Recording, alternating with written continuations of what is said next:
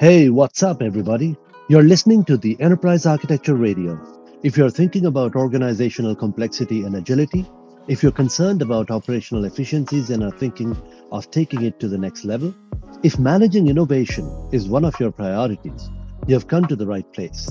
On this podcast, we talk about all of that and more. It's a jungle out there, and we will attempt to navigate this jungle of frameworks, methods, and most importantly, enterprise architecture in practice.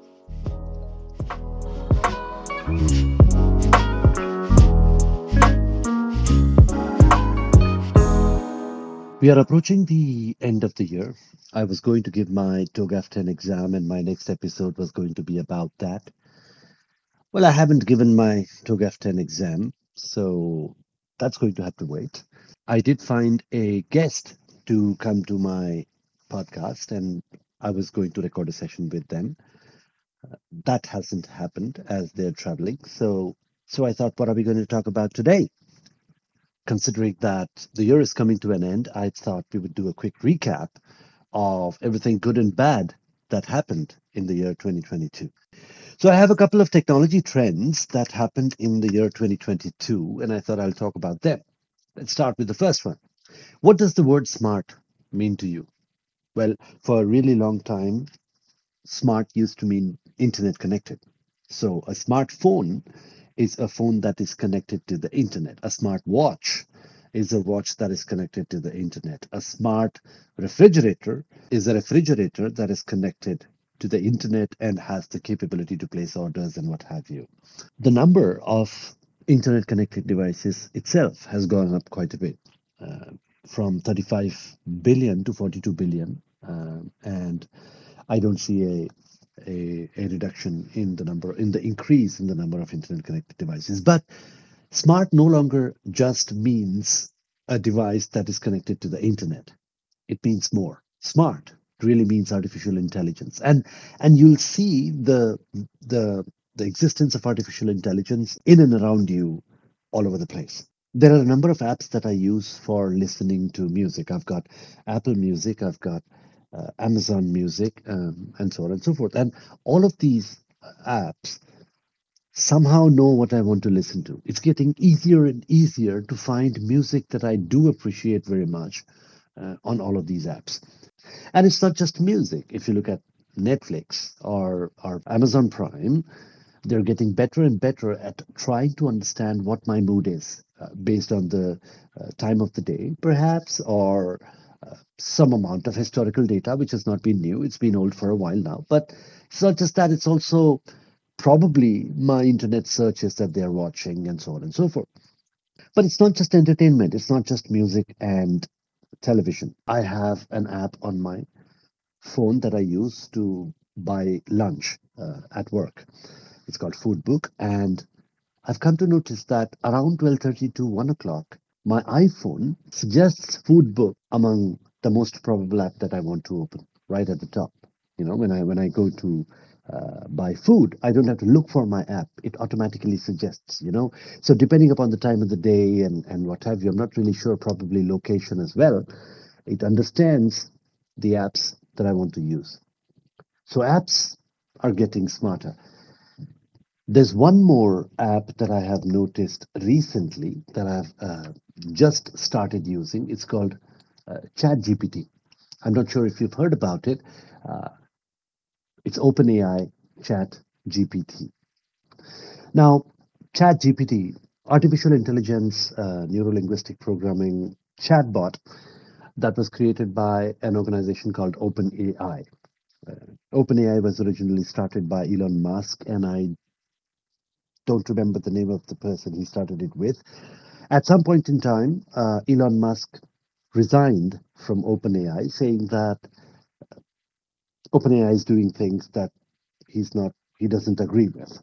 At this point in time, Microsoft is a supporter of OpenAI, and it's OpenAI that has created a chatbot called ChatGPT. And I just recently came across ChatGPT. I mean, there was a lot of ruckus and a lot of, it's been trending on Twitter and everywhere for a while now. So I thought, why not give it a try? And I did, give it a try. And I was absolutely surprised. It is a chat application that helps you with some basic tasks based on learnings that's been provided to it. And by the way, it does not surf the internet. It does not have the capability to browse the internet. So if you ask it who you are, it would not be able to tell you because it will not be able to browse the internet looking for information for you. It does help you out with your, tasks, mostly text-based tasks, like probably answering basic questions about general knowledge and what have you. But what I did notice is that it is surprisingly intuitive.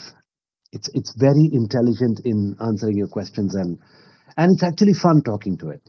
Now, there's a possibility that applications such as these, ChatGPT and what have you, could get internet connected. They could get certain amount of control over the physical world, being able to control your phone a little bit, being able to create tasks for you, probably manage your social media, your digital presence to a certain extent, and give you a certain amount of control. And while it will make your life a little bit easier, if you really ask me, it gets a little bit scarier as well because there's now an intelligent entity out there that has a certain amount of control. But that's not the point here, and I don't want to get philosophical here. My point is that there is quite a lot of progress that we've made in the area of artificial intelligence. The next trend that comes to mind is augmented analytics. Data analytics has been around for a while, and we've been creating reports and business intelligence for the leadership team and everybody else for that matter for a while now. And, there have been data scientists and what have you that we've heard about. There have been training organizations that have been offering courses on data science and etc. But in 2022, data science and data analytics has become augmented analytics. It's now easier. There are tools that make it easier for you to be able to create reports. And the reports are more real time than it used to be. And who knows, in the future, augmented analytics may be able to use immersive technologies like virtual reality and augmented reality and produce reports that are not only real time, but also so realistic that you'd be able to understand and take tactical and strategic decisions based on it much better. The third technical trend, and I'm not going to call it a technical trend, but more a technical progress that we've made this year, is that Ethereum, the cryptocurrency, upgraded itself from a proof of work model to a proof of stake model of building consensus. Now, for those who are new to blockchain, and I'm not going to give you a long lecture on what blockchain is, so I'll just give you a quick overview.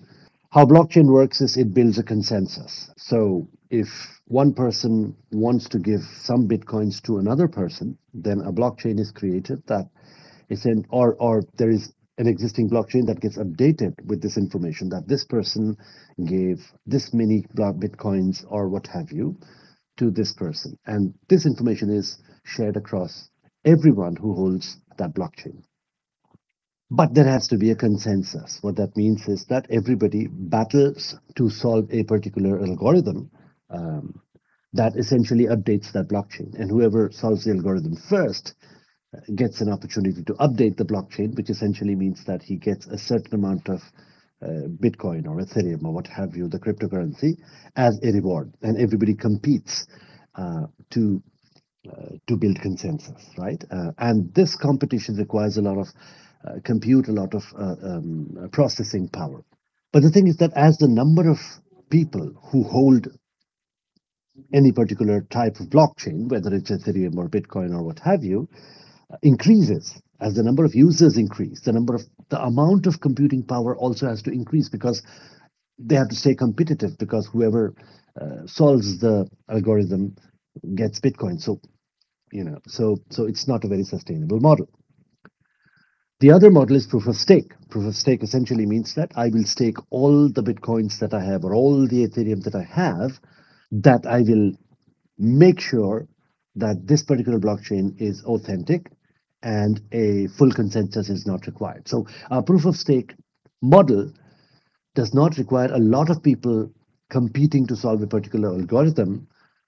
They pick one validator, one single validator, who stakes all his bitcoins to make sure that the blockchain is authentic. What that means is that if the validator makes a mistake in authenticating the Bitcoin or the blockchain, then he may lose the all the bitcoins that he stakes. Now, there is a difference. One difference is that the amount of processing power required to authenticate the blockchain is less because there's only one stakeholder who stakes all of their crypto to ensure that the blockchain is authentic. The downside to it, or the disadvantage, is that the richest validator, the richest person who holds the maximum number of cryptocurrency, gets an opportunity to validate everything, which essentially means that we lose a certain amount of consensus. But looking at the climate impact of Bitcoin, considering that all this processing power generates a huge amount of heat and requires cooling and requires power and electricity and so on and so forth, I think that proof of stake is a much better model than proof of work, and that more and more cryptocurrencies should opt for a proof of stake model. Another tech trend that I can think of is abstraction of technology. So no code interfaces have become more and more prevalent in 2022. Long back when the computers were invented, the only way that we could talk to these computers was using a binary language, and for that we had punch cards. And then someone thought punch cards are a really inefficient way of talking to computers. So somebody came up with an assembly language, and then somebody came up with a more complex and yet higher level language like C or C++. And then virtual machines came in, and common language runtimes came in, and then we became language agnostic, and we have better compilers and better interpreters, and then now today we are in Python and what have you, and languages have become more and more sophisticated. What that means is we've sort of abstracted the lower level complexities of the programming language and made them simpler for human beings to interact with computers with. And these abstractions have not just been in programming languages, they've also been in all other technologies. Earlier, we used to have data centers, and putting up a new server used to require us to procure a new hardware and then rack and stack them and connect them with the existing network and so on and so forth. But now we've got public cloud, right? And public cloud does that for us, and everything is virtualized, and we have a virtualized infrastructure, and we can provision a server with a click of a button within a few minutes. And these no-code interfaces have become more and more prevalent. What that means is less technical knowledge is required for us to be able to perform innovation. And that is one of the very important things. To be able to do innovation, to be able to come up with newer ideas or implement newer ideas, the lower level logistics of taking care of the core technology and the plumbing underneath should be as simple as possible. That's the only way that we can really focus on innovation, and that has been one more trend in 2022. But it's not just the good things that have happened in 2022. We've also had failures, if you look at it. And the biggest failure that comes to mind is Elon Musk taking over Twitter for $44 billion or so. And the story is absolutely beautiful. In January, Musk quietly started buying Twitter shares. In March, Elon Musk criticized Twitter for failing to adhere to free speech principle, which, by the way, has taken a turnaround now. In April, Elon Musk reveals that he has acquired 9.2% of Twitter's stakes and gets appointed to its board of directors, which, by the way, he declines. But in the same month, he launches a hostile takeover bid of Twitter. So Twitter launches a bid to block Musk from acquiring control. This move is called the poison pill defense. It dilutes Musk's share, which theoretically would delay or make it too costly for Elon Musk to acquire enough shares to control Twitter. But Elon Musk announces that he has secured $46.5 billion in financing to buy Twitter. So Twitter stops defending against Musk's hostile bid and formally announces that it has accepted Musk's offer. The deal locks Elon Musk in, stipulating that he will have to pay a penalty of $1 billion if he walks away. And it's a very interesting story.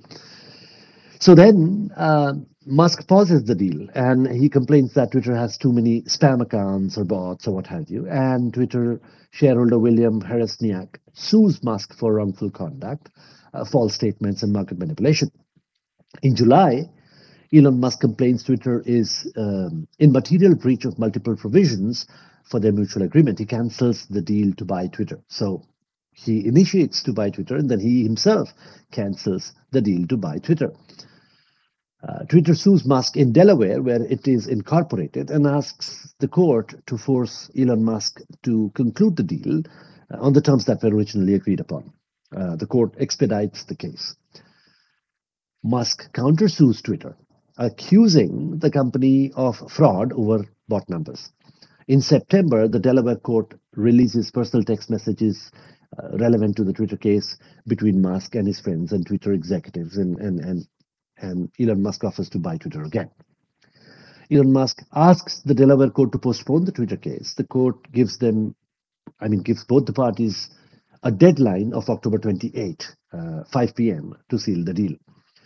Ultimately, in October, Elon Musk and Twitter seal the deal. Musk walks to Twitter offices while carrying a sink, a big sink. He wants to tell the people that, Elon Musk is now the owner of Twitter. So let it sink in. And that's why he carries a sink. And he changes his Twitter bio to Chief Twit. And then he goes ahead on a firing spree and he fires most of the Twitter executive team. Musk dissolves the entire Twitter board and makes himself the sole director and the CEO. Musk believes that he could have bought Twitter at as low as $5 billion. He's overpaid by $40 billion. So approximately he bought it at $45 billion. He says he could have bought it at five. So it's a huge fiasco, and this entire thing could have been managed in a much better way. I think there's a lot of ego, and I don't know what at play.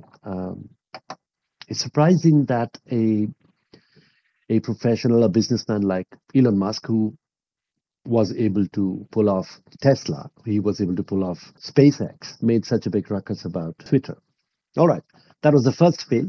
The second fail that I think was Google Stadia, which, by the way, failed. Google Stadia is a cloud-based gaming platform that Google has that lets you play your favorite video games instantly across compatible TVs, computers, and mobile devices with no waiting to download times, is what Google says, right? But in October 2022, Google announced that it would shut down its Stadia cloud gaming service and refund all players for all Google and Stadia store hardware, content, and add-on purchases. So basically, they're closing down Google Stadia. Now, why did this happen? Well, there were a number of technical problems and input delays, and the basic requirement of Stadia was to have a very high-speed internet connectivity. There was also the business model was also not very good. They expected that the developers would get paid only based on the number of hours that the games were played, and not really based on the number of times the game was booted. And Google would reap 30% of the revenue, which created very, very bad branding. There was also bad press because there was some amount of tweeting that was done where someone said that the streamers, game streamers, should be paying Google, and then there were 17,000 replies and 19,000 quote retweets, and it was just very bad branding for Stadia. And then there were some real quality issues as well. When Stadia was launched and Google didn't address them, they just stayed quiet, thought things would just die down, but they never did. And when they did respond, it was just not sufficient. And overall, Google didn't have a very good image. They've launched so many products and then they've shut them down. That could have been another reason why Stadia crashed and failed essentially. And obviously, another fail that happened in 2022 that can absolutely not be ignored was the downfall of crypto, the crash of crypto, right? So why did it happen? Well, it started with the downfall of FTX. FTX was, for those who don't know, is a crypto exchange, right? Which is used by people who trade in cryptocurrency for buying and selling crypto. It's one of the very popular crypto exchanges. FTX filed for bankruptcy, and Mr. Ray, the new chief of FTX, described numerous corporate missteps, including the use of software to conceal the misuse of customer funds. Mr. Ray also said that In the filing, he could not trust the financial statements assembled under Mr. Bankman-Fried's leadership. And Bankman-Fried, by the way, is the original creator. Now, there's another currency exchange called Binance that wanted to intervene and bail out FTX with the caveat that they could pull out from the deal anytime they wanted, which, by the way, they did later.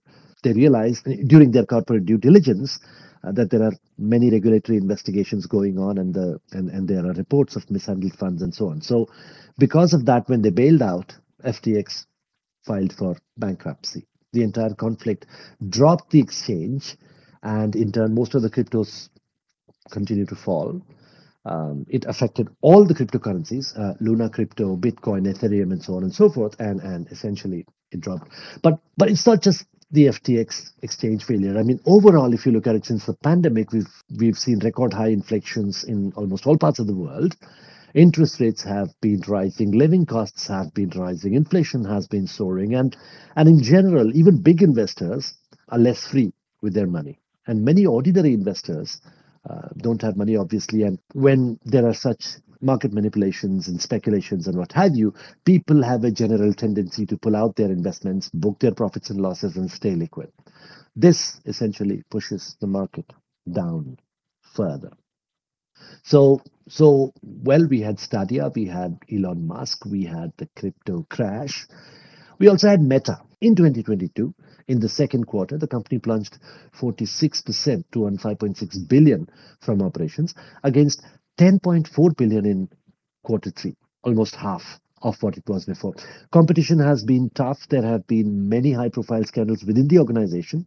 There have been many cases where employees have been opposing the company's working practices. But most importantly, I think it's their product vision. Facebook became Meta Platforms in 2021 to establish its commitment to build the virtual world or the augmented reality world called the metaverse, to connect all its products. However, if you think about it, and I have been thinking about it for a while, and I'm not very clear as to how it will change the life of a normal Facebook visitor. Not just that, I can't think of any practical uses of a metaverse, even in the corporate world. Virtual meetings, product demos, building walkthroughs, really? I mean, sure, it is slightly better, but is it worth the investment and effort on the dedicated devices and the environment? Reminds me of the big Microsoft Surface table, if you remember. There used to be this big Microsoft table, which was touchscreen and such, and I don't know where it is now. I think it didn't really do that well. We saw it in a few science fiction movies, but I don't know if there's any practical applications of it. And I think it's just the same here. I mean, the metaverse, I don't know. I'm still hopeful, though. I think there is potential because if you really think about it, Microsoft Surface tables, well, changed into the Surface tablet. I think it's the same thing, just that the Microsoft Surface Pro that we see now is just a more compact, portable, and efficient form factor of the original Surface tablet. Maybe there will be a version of the metaverse that we haven't envisioned yet, a version that will be more compact, efficient, and practical for the everyday person. After all, Facebook originally was for the everyday person. That's how it became popular. So they better make the metaverse interesting for the everyday person. The only possible practical use that I see of the metaverse is gaming. And yes, that is a big market. There are large number of gamers who are willing to spend quite a lot of money on devices and the environment to get that immersive, augmented experience. So that's been 2022, and it's been a long episode today. I hope you enjoyed it. If you did, then share it with a friend. And if you did not, well, what the hell, share it with a friend anyway. That's all I have for you today, folks. I hope you enjoyed the show. More about organizational agility, innovation, and enterprise architecture in the practical world, in the business, right here on the show. But before I end the show, I want you to help me out with this one little thing. Pause the show and share this podcast via WhatsApp or a text message with just one person who might be interested in these topics. It could be anyone, your colleague, your boss, someone in your team. That's all I want. Just one share with one message via text or WhatsApp or what have you. And it would go a long way in supporting us and growing our listener base. Also, please don't forget to follow the podcast. That way, you'll get notified when we publish a new episode. If you want to find out more about us, you can visit us at enterprisearchitectureradio.com. If you have ideas, thoughts, disagreements, please feel free to write to me directly. We also have a Telegram group if you'd like to contribute to the EA discussions or whatever. Just search for Enterprise Architecture Radio on Telegram, or the URL to join the group is https://t.me/enterprise architecture radio. While our contact details are there in the show notes, it's very easy to find us really. Just search for Enterprise Architecture Radio anywhere. Instagram, Twitter, LinkedIn, YouTube, Clubhouse, anywhere. And you'll find a way to get in touch with us. Once again, I hope you had fun, and I'll see you in the next one.